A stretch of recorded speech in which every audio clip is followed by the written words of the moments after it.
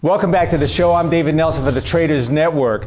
Tonight we're broadcasting worldwide from downtown New York City at the Harvard Club for iHeartRadio and CBS.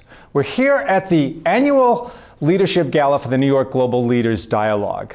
My next guest is Sergio Fernandez de Cordova. He's the Vice Chairman and Treasurer of the New York Global Leaders Dialogue, but that's just part of the story. Sergio is an internationally recognized entrepreneur, investor, and philanthropist, and has founded several organizations, including Public Foundation, Fuel Outdoor, and really many more. Sergio, it's a pleasure to have you with us. Thanks so much for being with us today. Thank you, David. Sergio, you and I, we just came from the dinner, and it was a pretty exciting event.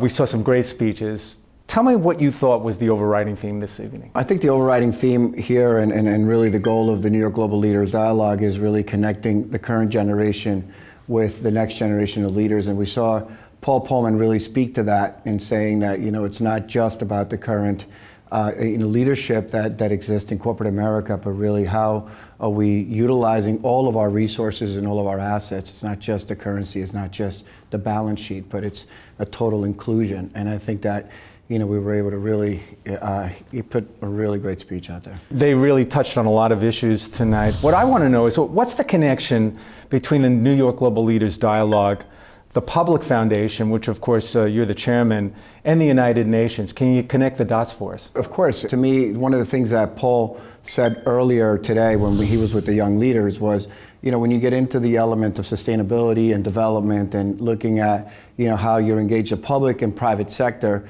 it's not just something that you do for a year. It's a commitment you make for life.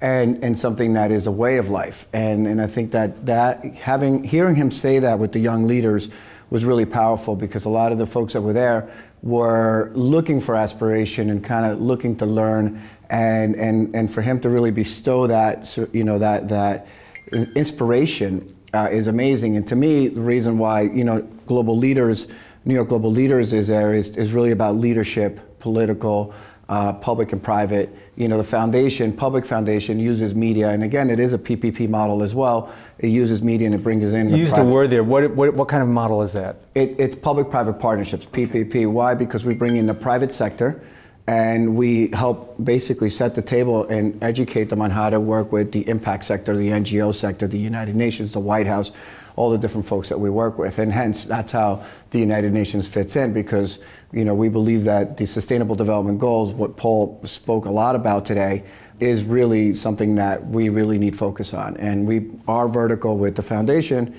is media, vertical with the New York Global Leaders is next gen. You said something once in an interview that seems to speak to what you're talking about right now, and I actually wrote it down, and correct me if I'm wrong. You said, "I believe in media being a catalyst to changing the world." And you talked about an aha moment. What was it? Well, the aha moment was 4 a.m. 2011. Really when I realized that I've been doing so many things. A lot of people said you can't be a jack of all trades, but I didn't know where everything was going. And the aha moment was I realized that I needed to exit my business and create a business with a purpose, and create a foundation that was focused on using media for impact. And that, as well as one of the things, again, that was said today, which I think is so amazing to hear Paul say this, was that a lot of these things can't be done without partnerships. So what I said is I had this crazy idea, but I had to go out and find partners. I had to find partners on one side of the conversation, which was on the business side, and then find partners to help me and my co-founders to help me execute on the foundation side, because I wasn't going to be able to do it alone. But I did have the experience of having done that my entire life. It seems like, the marriage of business and an organization like New York Global Leaders, that seems to be the key. Because in the end, this is going to require a lot of capital, and it's going to require a lot of brain power. How do you view your role? You sit at the very top of the pyramid here at New York Global Leaders. How do you view your role, and what are some of the goals you'd like to see taken care of over the next couple of years? Well, as you heard today, we talked about having, Muhtar Kent, the CEO of Coca-Cola, and all he talked about was the next generation, right? We had, the CEO of Sprint, Dan Hesse, come in, and also all he talked about was the future of technology and the next generation, the future of entrepreneurship. Then today we heard Paul Polman talk about, engaging and embracing the future. One of the things that excited him the most, is, as you also heard Dan Hesse say, was the young leaders and sort of their engagement. And these folks are, again, it's the next generation of DNA of companies. And I think one of the things that I actually tweeted that Paul said is the companies of tomorrow have yet to be created. The companies that will run tomorrow have not even been started yet.